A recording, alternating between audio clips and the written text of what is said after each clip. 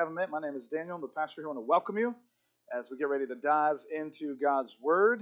And as Miss Stacy, thank you so much for reading the scriptures in 2 Thessalonians. Let's pray as we dive into God's Word. If you'll join me, please. Father, we come to your Word, needing your grace to help us, to open our hearts as our sister prayed earlier. Father, we just ask, God, that you would help us to worship you with our minds now.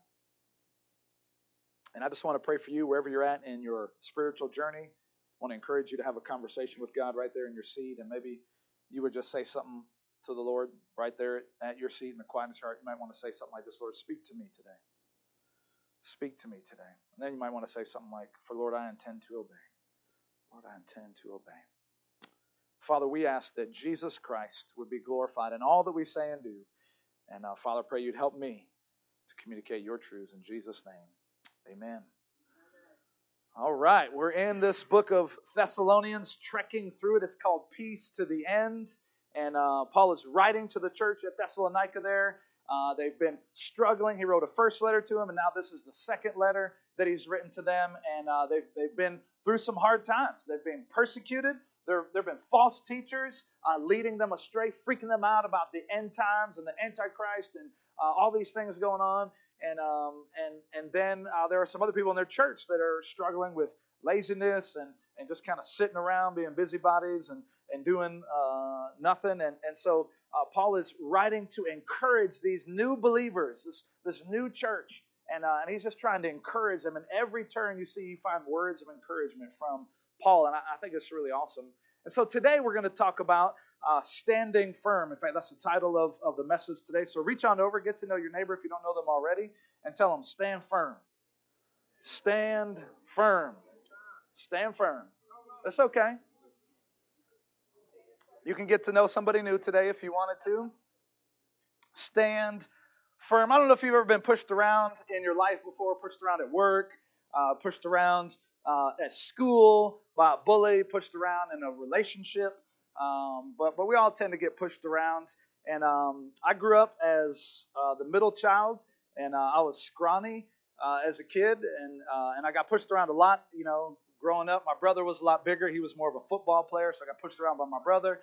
And, it was always fun growing up, no matter how hard you try to hit him, and he just laughs at you. You're like, yeah!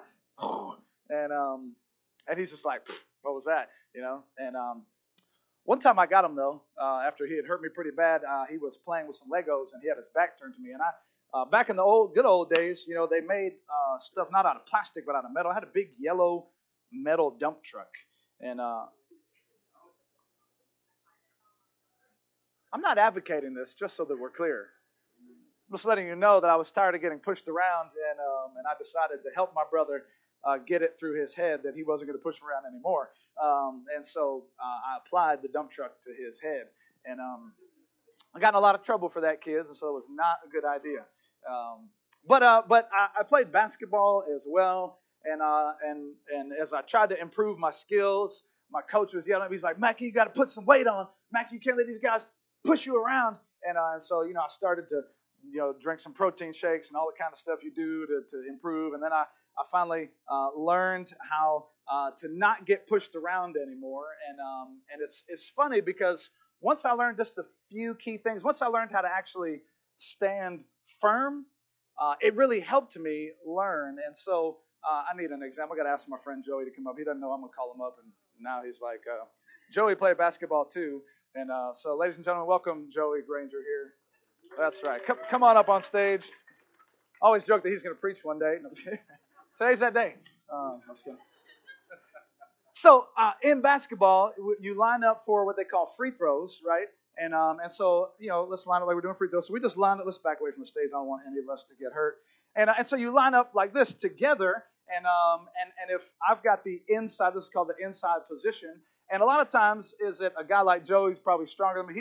I would step in front of him, we'll get ready for the free throw, and like, Joey, you can push me, just don't push me too hard. He would just like push me. I'd be like, And my coach would say, no. Okay, it's all in your first step. So you take this left foot right here, and you plant it right in front, and you plant it firmly, and then you get your butt out, and you lower it, and this is what you call a box out, and you get your rear, and then you push them out. right? And if you're planted and you get in that position, well, he's going to try to push you. But because you have the inside position, and if you plant that foot firmly there, you're going to be all right. Don't push me. Some of you are like, I want to see how this works. And put it to the test. Joey, thank you for your participation. Fine specimen of manly power there he is. And so what I learned was that it's all about the position. It's not about the power. If you have that inside position first and you plant your foot and you stand firm, you're not going to get pushed around. How many of you know that there are all kinds of things in your life trying to push you around? And you need to know that God has given you a position as a believer that makes the fact that Satan comes against it, makes the fact that temptation comes against it, makes the fact that other issues come against your life and your heart. But when you know who you are in Christ, when you know and understand your position, all of a sudden, that stuff doesn't seem as big anymore. That stuff is not able to push you off of your position. You see, because salvation is not just a decision. Salvation is not just something that we do, but salvation is a position that has been given to every believer. And once you are secure in Christ, you can't be moved from that position. But see, it's Satan who wants to come and attack us and come and try to move us out of that and thinking that he can scare us, thinking that he can frighten us. In fact, the Bible says Satan prowls around like a lion, seeking whom he may devour. But do you, believer, have that position to where you can stand firm? In fact, all throughout the Bible, we're reminded to stand firm. But there are feelings, right? Feelings of discouragement that come against you and me. And what we've got to do is we've got to plant our feet and get that position and be ready. And so when those feelings of discouragement come, we know who we are in Christ. We're standing firm. When those feelings of anxiety and insecurity come because we're not sure about the future and we're not sure about what's happening in our family life right now, we need to plant our feet and stand firm so that we're not pushed around. When the feelings of condemnation come, right? And someone or Satan whispers in your ear, you're a terrible person. Satan whispers to you, you have no value, you have no worth.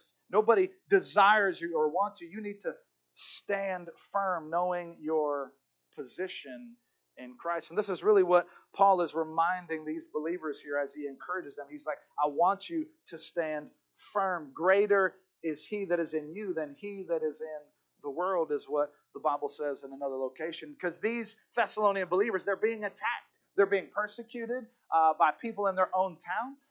They're being attacked by these false teachers. And so they're just getting pushed around left and right, and they're freaking out. And so he says, look, I want you to stand firm. And so let's look at the text here. I'll give you at least 4 things that we can stand firm in, because it's what you're going to stand firm in that's really going to help. And so point number 1 is this: we need to stand firm in the love of God. Stand firm in the love of God. Aren't you glad God tells us to stand firm in his love? He's not saying stand firm in the rules of God, though the rules are important. He's not saying stand firm in the rituals of God. He's saying stand firm in the love of God. Stand firm that you are loved as a child. Stand firm in my love for you. Let's look back at the text in chapter 2, verse 13, right? He says this: but we ought always to give thanks to God for you. See how encouraging Paul is to these new believers here? We ought to always give thanks to God for you, brothers, beloved by the Lord. Beloved. How many of us use that word, beloved? Beloved. Who says that? Beloved. Some of us do. You do, Ian? Awesome. Thank you. Beloved. You could look at somebody and say, depending on who they are next to you, you might want to say, you're my beloved. You're my beloved. Beloved, someone who is loved by God. You see, we live in a world that constantly tells us and tries to get us to put our identity in anything else other than God. And we have that temptation in our hearts anyways, to put our love in the things that we do. Can I tell you, sir, ma'am, you are not what you do. You are not what you do. Your job is important. It's wonderful. It's a gift, but you are not what you do. Your addictions do not have to define you. You are not what you do. You're not a human doing. You are a human being. You are a human being, and you are beloved by the creator of the universe. The world would have us put our identity in the things that we do, put our love and stand firm in the things that we do. What happens when you can't do those things anymore? Do you feel discouraged and depressed? Do you feel like you're less than? You are not what you have. You are not the kind of car you drive or the neighborhood that you live in or the type of clothes that you wear. That doesn't define you. You are not what others think of you. Have you heard that phrase before? Some of us are people pleasers, and I understand that struggle. And as long as everyone else is happy with us in our home, then we're feeling good and secure. And if, heaven forbid, my family member or my spouse or my child would be angry with me, it just tears me apart on the inside. And I just can't bear to have somebody in my family upset with me because I place my value in what other people are thinking about me. And so I create this codependent relationship where I'm enabling someone else's abuse or I'm enabling someone else's sinful habits. And I feel like I'm less than. You're not who you know or who you're in a relationship with, right? Our world would try to have us base our significance in all these things, right? In fact, in terms, when you're in a relationship with someone or you're married to somebody, you call them your significant other. Isn't that interesting? I'm not against that term. I'm not saying it's an evil term. But isn't it interesting how we are still trying to base our significance if we are dating somebody or if we are married, and some people are feeling like they're less than because they're not married or because that no one wants to date them, and they feel like, oh my gosh. But the world is trying to celebrate these things. But the world celebrates all the wrong stuff. How many of you know that? Because you can't celebrate that sort of stuff. We wait for significance for something outside of God. It will crush you or it will fail you. Amen? We are significant. I am significant because I'm loved by God. I'm significant because there is someone who died for me. There is someone who created me. There is someone who lives inside of me according to the Bible. That's why I'm significant, not because of anything I have done.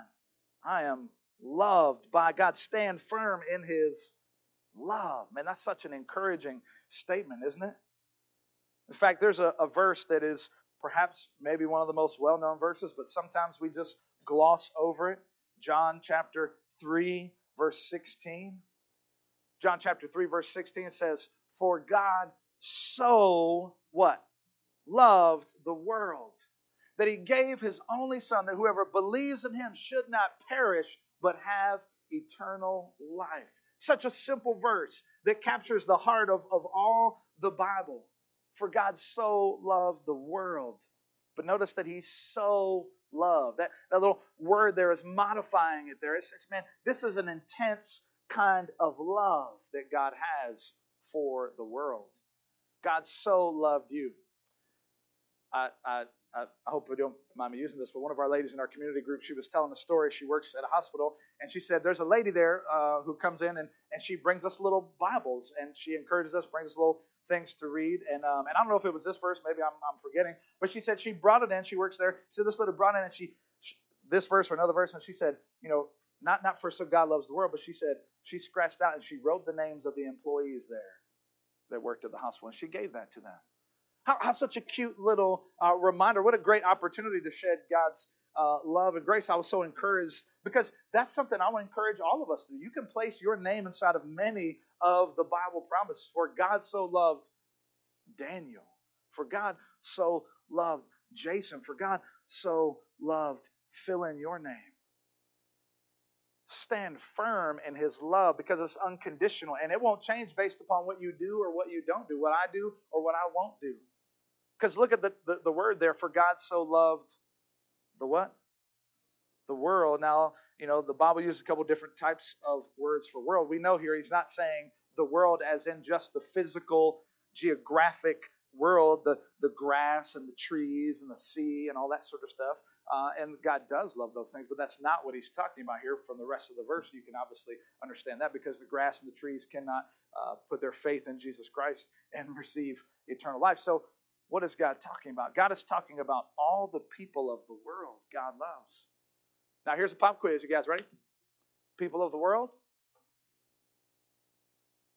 Morally, spiritually, doing good?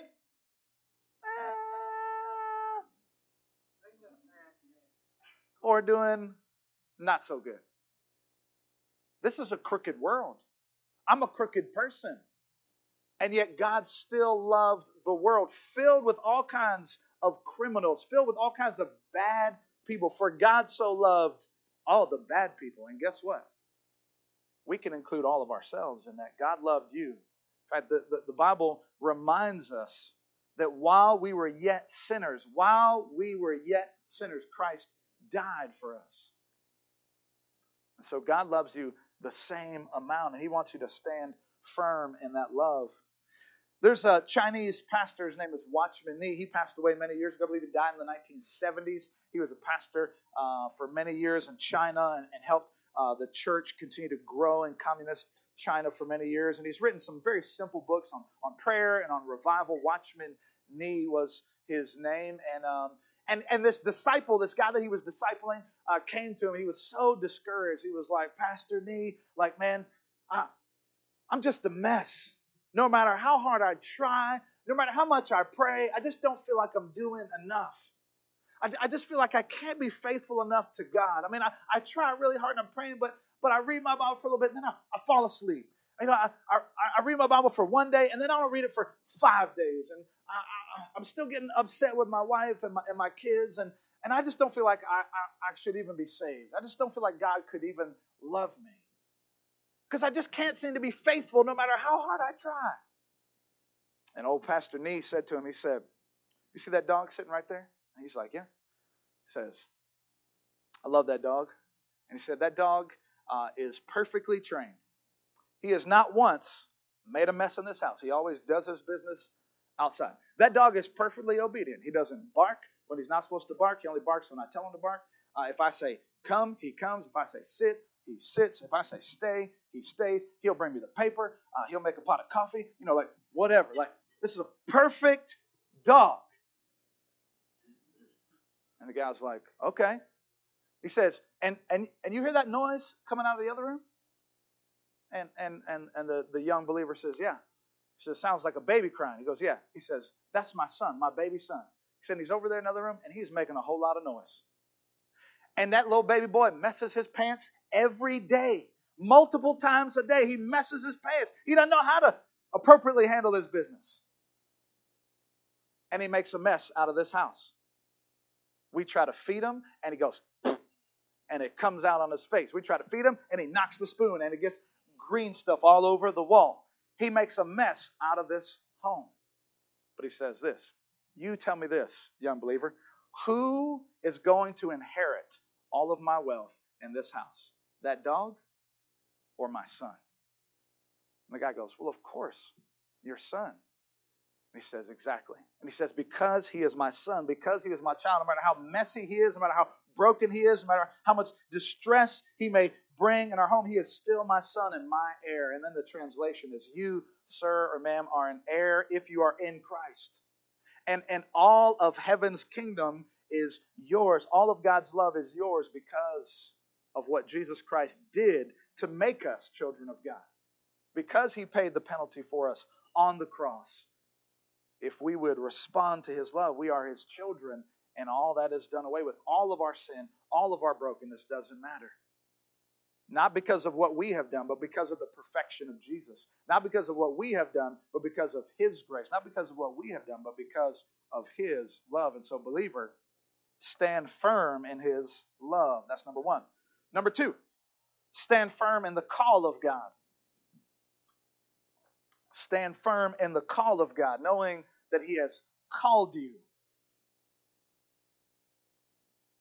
You are called. You are chosen. You are elected. And again, not because of anything you had done. Not because of anything you will do in the future. You are chosen by the grace and the purposes of God. God was not taking a vote from an elite group of people saying, all right, are we going to choose this person? Will you give me some feedback on how Bill might be doing or how Susie might be doing?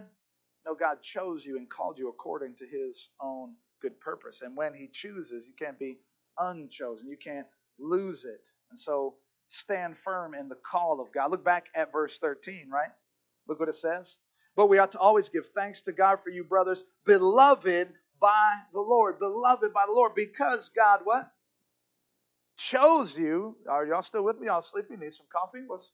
God chose you as the first fruits to be saved through sanctification by the Spirit and belief in the truth. God chose you.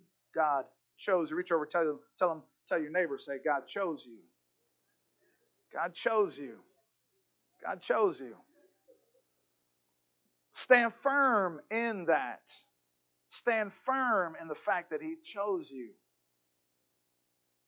And the next phrase there, He chose you as first fruits, or maybe your translation says from the beginning. Either translation probably could work. It's not a big deal, because in other scriptures and other parts of the Bible, we see those same exact terms. You are called first fruits. This could refer to the Thessalonian believers who were some of the first believers in that area of Greece, or what they called Macedonia. It could go either way. God chose you from the beginning. We see in another part of Scripture that the Bible says, before the foundation of the world, God chose you. God chose you. You know how it is to get picked for teams. Y'all remember that? I'm bringing back all kinds of memories for everybody, Man, even as adults, right? If I said, everybody, hey, stand up, we're going to choose people, we're going to put people on this side and that side, and I got a team, and Pete's got a team, right? All of a sudden it starts to make you feel nervous. Our community group recently gave birth, meaning we have two community groups and one community group, and there was you could tell there was nervousness in the group, who's going to pick me? Right? And we're adults, right? We're mature and all this sort of stuff. And so we kind of had this joke between me and Donnie of I got the A team. And so in fact, my community group will be like, hey, no, we're staying. You get, this is the A team. And even in adults, we can get a little funny about choosing. Oh man, I don't want to get picked last. Because that communicates someone doesn't really want me, right? Oh, can I just let you know God chose you today? God wants you. God desires you. That seems crazy to say that. But look at the evidence of what we just read. For God so loved the world that He gave His one and only Son, that whoever believes in Him should not perish but have eternal life. God did that on purpose. He chose you. He chose you to be the first fruits. But He chose you to do what? Look at the same verse with me, right? He chose you to, as the first fruits, to be saved. He chose you for salvation. That is to become a believer in Jesus Christ. That is your position, to be saved. That's the first thing there. But is that the only thing? See, some people think, all right, God chose me. I'm a believer now. Everything's cool. End of story, right? That's not what it says, though, right? Chose you to be saved. Look at the next word. Through what? Sanctification. That's a big old church word there. I'll take that, Alex, for 300. Sanctification means the process of God changing me and strengthening me and growing me. Because how many of you know, man, we've been a hot mess. And God loves you just as you are. You've probably heard that say before. God loves you just as you are, but He loves you enough to not let you stay that way. Sanctification is Him not letting you stay in your selfishness. Him not letting you stay in your immaturity, but growing you. So God chose you so that you would grow. So it's always a helpful reminder when people tell me that they're a Christian. A good reminder is, how am I growing? Listen, you may grow slower than other people. Some people may grow faster than other people. But is there some growth? Have you been a different person from the day you got saved until now? Is there some change that God has made? Because that's evidence that He is sanctifying you. Through sanctification by, look at the next word, by the what? By the Spirit. That's the Holy Spirit at work in us. God chose you to be changed and sanctified, set apart, different. And then notice, by the way, this is a beautiful dance here between God's choosing, our election, and His divine sovereignty and our own will. Because notice what it says. Sanctification by the Spirit and belief in the truth. There's our part, our belief. And God grants us, according to Ephesians 2, the ability, faith as a gift, but we still got to respond and believe in the truth. And then look at verse 14 with me. Here's another reminder. To this He what? He called you. You're chosen. You're called. Man, that's so encouraging. You're chosen and called before you even knew you were chosen or called. You're chosen and called when you mess up and you don't feel like you're chosen and called. God called you. And then look at the rest of it. He called you through, notice there's another through there, through our what? Our gospel. Paul's saying, we came and preached, we presented the gospel, and then you believed. And so there's evidence there. This is how God works. He calls us to preach the gospel. He calls us to have gospel conversations. That's the job of every believer, by the way. And he's going to talk more about this in a few verses later. And we are to have, as believers, presenting the gospel.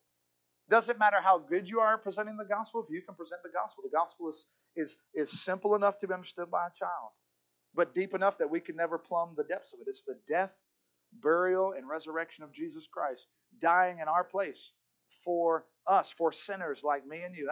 That's all you need to know is the gospel, right? You could have that kind of conversation with a coworker, with a neighbor. And God is the one who works through the Holy Spirit, through His calling, to reach people. And so He says, through our gospel. And then it says, so that you may obtain what? Glory. This is an interesting word. This is wild, right? God wants to glorify me. What? God, I'm to obtain glory. What does that mean? And we could spend weeks on this, but suffice it to say that sin has come in and marred the glory that was meant to be given to every human being that God originally created us and designed us to have. He created you that you would shine, not for yourself, right? In the book of Matthew, Jesus talks about let your good deeds be seen by others so that you may shine, so that people might glorify God on the day that He visits. Let your good deeds be seen by others. And so you were created to shine. You were created to represent God's glory. I like to kind of think of it kind of like the moon, though, right? Have y'all noticed the moon out in the sky? Looks pretty sometimes, shining bright. But does the moon have any internal power source? No, the moon is simply what? Reflecting the greater power source. But the moon is no less glorious, right? If you look at it, and we've seen some awesome full moons lately. It's been beautiful. And that's what we're created to do. What am I talking about? I'm talking about standing firm in the fact that you are called, and notice, to obtain glory. Now you notice what we have here. In these two verses, we have just deep, deep theological truths. Just huge things going on here. There are three terms that Christians like to theologians like to use, and they're called salvation, sanctification, and glorification. You say, Pastor, those are wonderful words. What do they mean? But they are important for us to know because they relate to our everyday lives, right? Salvation means I am saved. That's my position. That can't be. I am saved as a believer. I am saved. That's salvation, right? And then we saw in that same verse, sanctification. You know how we like to say that? I am being saved, right? I am being saved. Are you still being saved? There's some problems inside of me and you, right? We were talking earlier, and Pete made a joke about, still some hood in some folks, right? Still some hood in some folks, right? And it takes a little while for God to work that out, right? All of a sudden, you start getting around some people, and those things come back to you, and as quick as if you hadn't done that 30 years ago. And so I'm still in this process of God changing me every day. I am being saved. That's sanctification.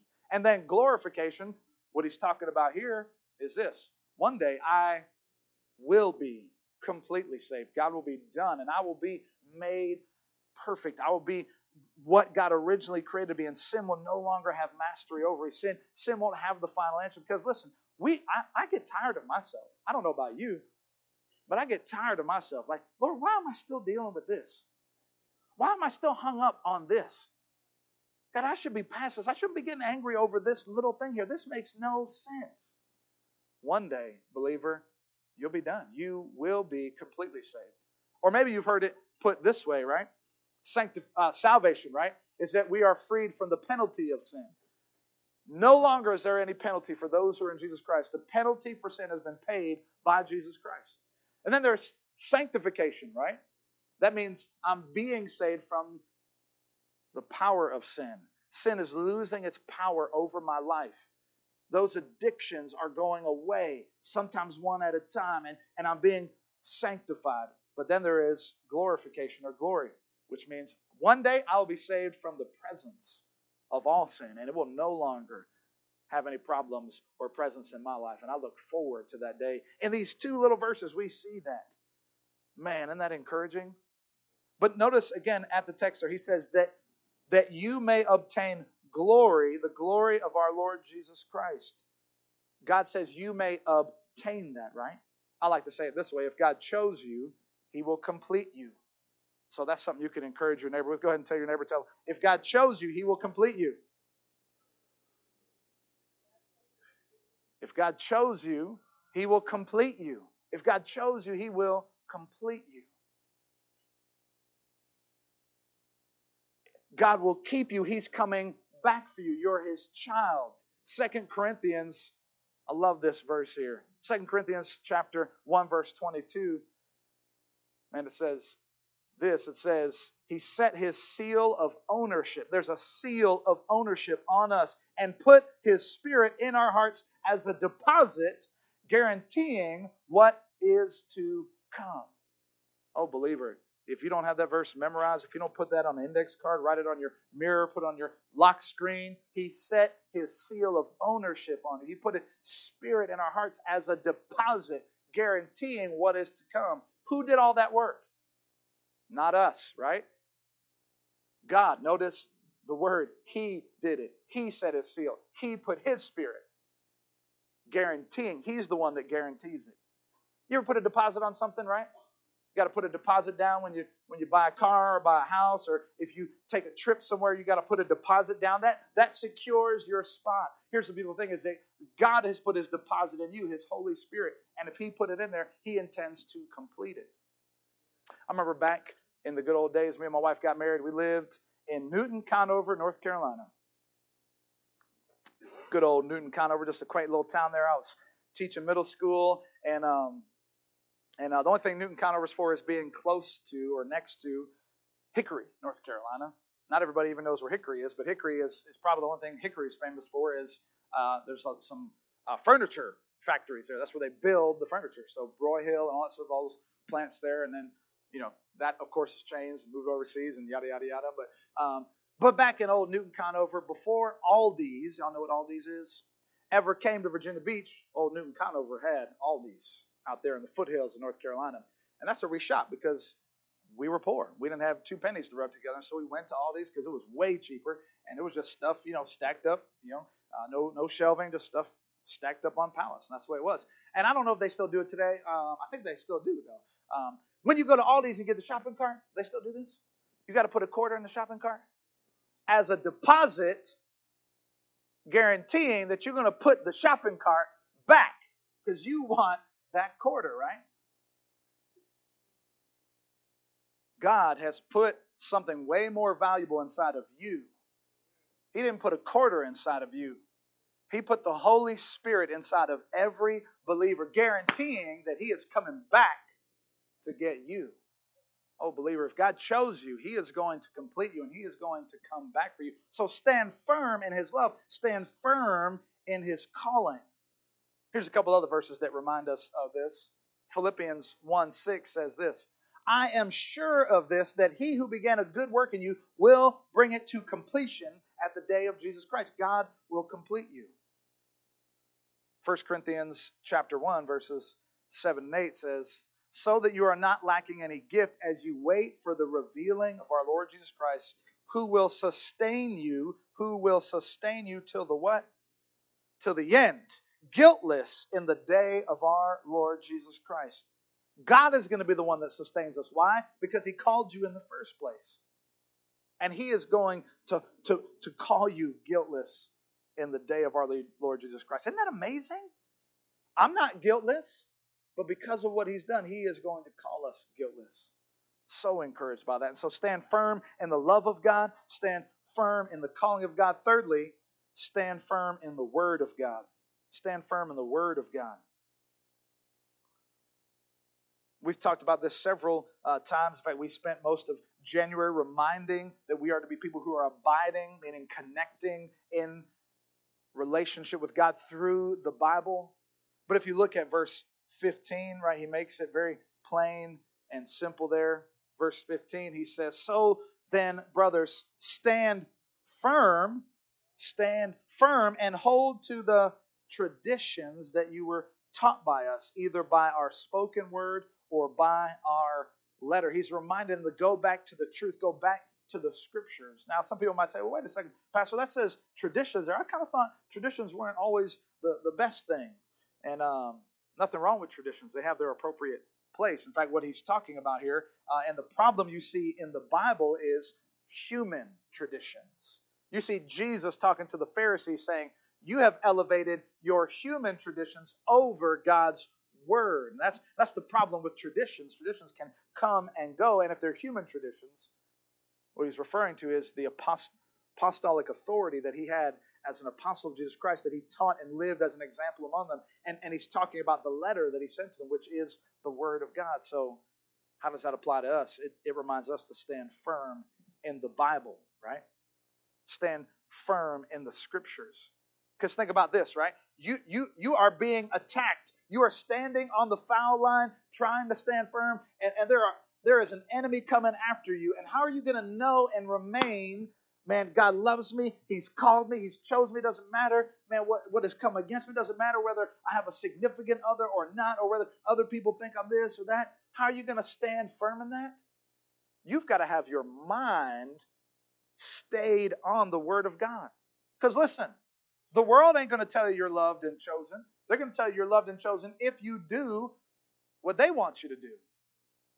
If you perform to the right standard, if you do good enough. So you got to have your mind stayed on His Word, right? You got to be plugged into His power. In fact, when we talk about Bible reading, we talk about reading God's love letter. God just wants some time with you to love on you during that time, to fill you with His reminders. And so, believer, how you been doing? Right? It's the end of February, right? We did a big Abide push in January, reminding people, get a reading plan, read the Daily Bread, get a Bible app, and do something there. How are you doing with that? Some of you are like, oh, Pastor, I failed. It's February. I didn't even stick it out a month. Guess what? Stand firm in it. Just get back on it. You're not the only one. Did you hear the group size that we just gave, right? That means you're not alone. Just get back on it. Don't let the enemy keep you from getting into God's Word. You've got to stand firm in that. The Bible says you've got to be transformed by the renewing of your mind. My mind is still filled with the old sinful nature, and it wants to lead me into temptation. It wants me to do the things that old Daniel, bad Daniel used to do, B.C. Daniel used to do. And if I don't have my mind fixed on the Word throughout the day, I'm going to do all that crazy mess. So I've got to be focused on the Word. I've got to stand firm in the Word. And then lastly is this, number 4. I've got to stand firm in the grace of God. I've got to stand firm in the grace of God. And I realize there's some similarity to all these. But I'm so thankful for God's grace, aren't you? Stand firm in the grace of God. As we close out these verses and move into chapter 3, look at verses 16 through 17. Notice what he says as he encourages them. This is his prayer. He says, now may our Lord Jesus Christ Himself. Aren't you glad that God Himself comes to us? Right? He doesn't just send a delegate. He comes Himself. Now may our Lord Jesus Christ Himself and God our Father, who loved us, right? There's a reminder from earlier, who loved us and gave us eternal comfort and good hope through what? Through grace. He gave it to us as a gift through grace. That's what grace is. It's a gift that you didn't earn or deserve, and He gave it to us. God's riches at Christ's expense is what many people have changed grace into an acronym for. God's riches at Christ's expense. That's grace. It's grace. It's His working in us to comfort us, to establish us. Right? Look at verse 17. Verse 17 says, right? Through grace, comfort your hearts. This is God comforting our hearts, not us comforting our own hearts. And establish them in every good work and word. What does he talk about? What does that word establish mean there? It means to strengthen, to make firm, to hold fast. Are y'all tracking with me? I don't think you are. I don't think you are. What is he saying? He's saying, man, through grace, and then verse 17, he's saying he is going to establish you. He is going to establish you. He is going to strengthen you. He is going to make you stand firm. It's kind of like this. I'm getting my foot planted, Pastor. I'm going to plant myself in the love of God and the grace of God and the Word of God. I'm going to plant myself there. See, the beautiful thing is, God is the one who is establishing you. See, because we even get weak. See, sometimes I got on that foul line there, and I faced some big old boys. Right? I played with a good friend of mine, Curtis Johnson. He went on to play at St. John's. He was 7'3", and he wasn't like a skinny 7'3", because we had 2 7-footers on my team. Nate was the other guy. Nate, you could just blow on him, and he would just like fall over. But Curtis was like a tree. Like a tree. One time he reached over. I had him boxed out, right? I was pushing them all out there. I had him boxed out. He just reached over me with his 8-foot arm and grabbed the ball over my head. Anyways, and his arm just fell right here on my trap. I was sore for like a week. I was like, I felt like a tree limb fell on top of me from like 5 stories. And so sometimes you come against something that's even bigger. Oh, but believer, you are established by God. So even when you are weak, He is strong. It's kind of like this. What if I were to plant my feet in some cement? I were to get some buckets of cement out here and just put my foot out there and put my other foot out and let that cement hold me fast, right?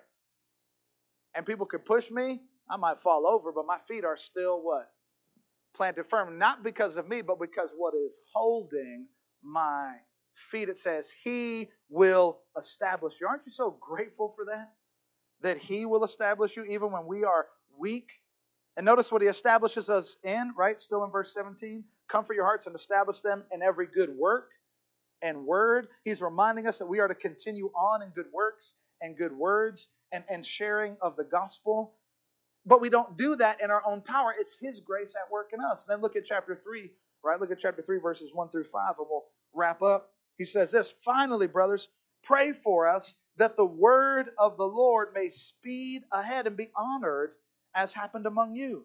This is the call we have as believers, right? Hey, could this be a prayer for us at Plaza? May the Lord help the word speed ahead from us and be honored as we share the word of Christ. And listen, when we talk about having gospel conversations with people, man, I just appreciate the stories that you guys share and the way you guys talk about, because every person is different. And let's be reminded that when we talk about having a gospel conversation, sharing the gospel with a friend, a coworker, a neighbor, we're not talking about you gotta like break out your Bible and lead them through the Romans road all at work, right? We're not talking about getting like the 4 spiritual laws and having them read through all that, or draw the 3 circles, just all that work. Sometimes God allows you the time to do that, and praise God for that. Take the time, right? But sometimes it's just as simple as in, hey, God really helped me to get through this, right? Man, it was Jesus who strengthened me, right? Now, I'm not talking about like the little God bless you at the checkout counter with an attitude. You know some of us do that, right? You got an attitude, and you want to give them an attitude back, right? But you want to do it in a nice way, so it's like this passive-aggressive, cloaked in Christianity. God bless you, sir. Right? And then you go home and tell your family, like, yeah, they were so rude to me, and they did this, but I told them, God bless you. You told them with an attitude. You might as well said, bleepity bleep, bleep, bleep. Right? God bless you. Don't bring Jesus into your attitude.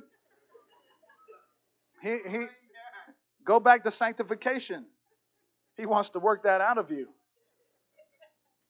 So what am I saying? A gospel conversation could be as simple as, man, God help me get through this. Jesus is my hope, man. He's holding me fast, right? It doesn't have to be this big, huge thing, right? It's just be a simple thing.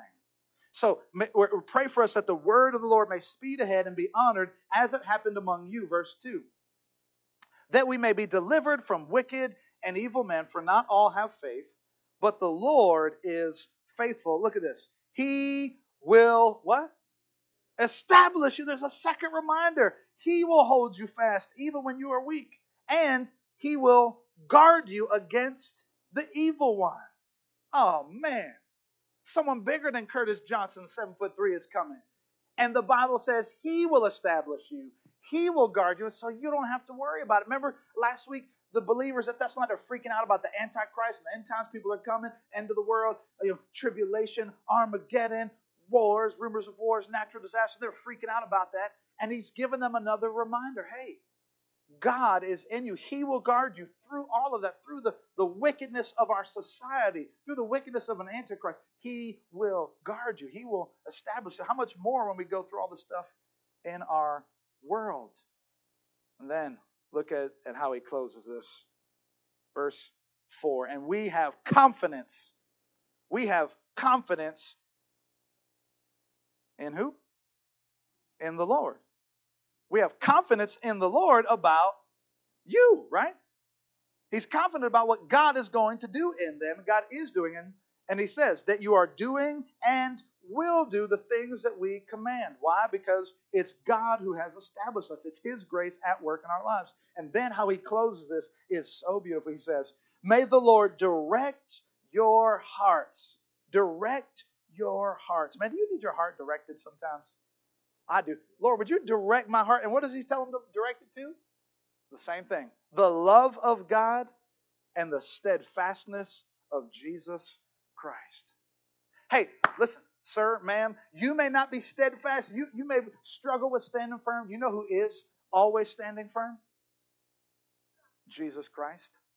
And fix your gaze on him. Not fix your eyes on yourself and how many times you messed up this week, how many times you struggled this week. Fix your eyes on Jesus. Turn your heart, right? Let's go back to that last verse there, right? That he may direct your heart towards the love of God and towards the steadfastness, that's the firmness of Jesus Christ. The only way I'm standing firm is because he's put my feet on the rock. And the rock is the one who stands firm every day and every night, through any season, through any temptation, through any storm. He is my rock and my salvation. He is my helper. There's an old Bible preacher. His name was F.B. Meyer. He's written a number of commentaries, and he wrote about some Germans who wanted to go climb the Matterhorn. And if you don't know what the Matterhorn is, it's a huge mountain in the Alps, right between Switzerland and Italy. It's about 14,000 feet. And man, it's one that's desired to be climbed. But over 500 people have died, making it one of the deadliest climbs in all the world. And so, but these guys wanted to go hike it, so they hired some professional guides to go with them. And the men roped themselves as they get ready to go up this cliff, and they roped themselves in this order: guide first. That'd be a bad idea. Guide, traveler, guide, traveler, guide, traveler. So that every traveler was hooked to a guide as they went up the mountain. They were all linked together. And so they were navigating this cold, wintry mountain, and the guy at the end lost his footing and slipped. But there was a guy above him who caught him. But because of the weight, the other guy, he just had like a little toe hold in there. It caused him to slip. Then it caused the third guy to slip, the other guide. Then it caused the next traveler to slip. But the first guide had hammered himself in with over a foot-long spike. He made sure that he had his footing, drove deep in there. And all that weight pulled on him, and he just held fast and stood firm. Not because he was so strong, but because he had put his foot into something a lot more stable than himself. There was a spike driven into the rock. Can I tell you that there are some spikes driven into our Savior's hands and his feet? And he held fast, and he was steadfast on that cross for you and for me. And he took the full brunt of all of God's wrath that I had deserved, that you had deserved for all of our sins. And he paid the penalty on the cross until he said, "It is finished." Stand firm in the grace of God, which is given to you freely. All you got to do is receive it. And so, believer, are you standing firm in the love of God, the calling of God, the word of God, and the grace of God? I love that song we were singing earlier, right? Amazing Grace, how sweet the sound that saved a wretch like me. Amazing good works, how sweet the sound that I've done all the things right. That's not how it goes. Amazing grace. Grace is what God has done, not my ability to keep up. Now listen, His grace begins to work in me and begins to strengthen me that I don't do the things I used to do. But that's evidence of His grace at work in me. I once was lost, but now I'm found. I once was blind, but now I see. Don't you love the end part of that? Maybe you don't know that. But he says this: "'Twas grace that taught my heart to fear, and grace my fears relieved. Through many trials and temptations and storms we've already come." Then it says this: "'Twas grace that will lead me home." It will be grace that will lead me home. And so wherever you're at in your spiritual journey, we can have peace till the very end, till our dying breath. Not because we're so good, but because of a Savior who was perfect and died on the cross for us. Maybe you're here today and you don't know Christ. You haven't submitted your life to Him. You haven't surrendered your life to Him and engaged in a personal relationship with Jesus Christ. Can I just tell you, you're holding your own rope on a mountain far greater than the Matterhorn. Would you get roped up with Jesus Christ? Would you let Him hold you? What does that require? That requires you to repent from your sins and say, "God, I don't want to do life on my own terms anymore. God, I don't want to be the boss of my life. I turn from my way of doing things. I get off the throne of my heart. And God, I want you to be on the throne of my heart. And I surrender my life to you." If you're here today and you haven't done that, we'd love to help you do that. That's why we exist as a church. And so let's pray together as our worship team is going to come and prepare us for our response song with heads bowed and eyes closed. Father, we thank you, Lord, for your grace that holds us. We thank you, Lord, for your calling that has chosen us when we didn't deserve it, when no one else thought we were worth calling. You thought we were worth calling. God, we thank you for your unconditional love, God, that you loved us when no one else loved us. And your love has never changed for us. And God, you are reminding us today to stand firm in that love. God, I pray we would all stand firm in that love. But then we would be reminded that it was never really us standing firm. It was really never us holding on to you. The reality of the matter is that, God, you were holding on to us. And your grip would never let us go. Oh, God, direct our hearts to Jesus. Father, I want to pray for those who are here today that don't have a personal relationship with Jesus Christ. If you know that's you, you desire to be saved, you feel God has been calling you, you've heard the gospel, the Holy Spirit has been knocking on the door of your heart, I'd like to lead you in a prayer if that's you. You might want to say something just as simple as this. If this is the desire of your heart, you might want to say something like this. Just repeat this in your heart if you so desire. Father, forgive me. Father, forgive me. I admit that I'm a sinner. I admit that I'm a sinner. I'm sorry for my sins. I'm sorry for my sins. Right now, as best I know how, I surrender my life to you. I ask that you would be my Lord. And I give all control over to you.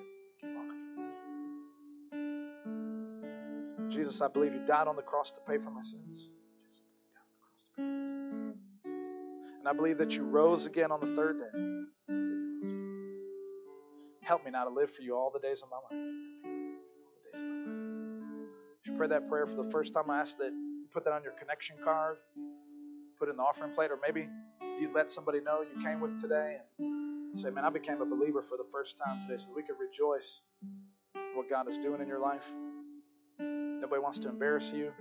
We just want to help you to be able to grow. So, Father, we are so appreciative of who you are. We ask that you would continue, by your grace, to hold us fast. In Jesus' name we pray. Amen.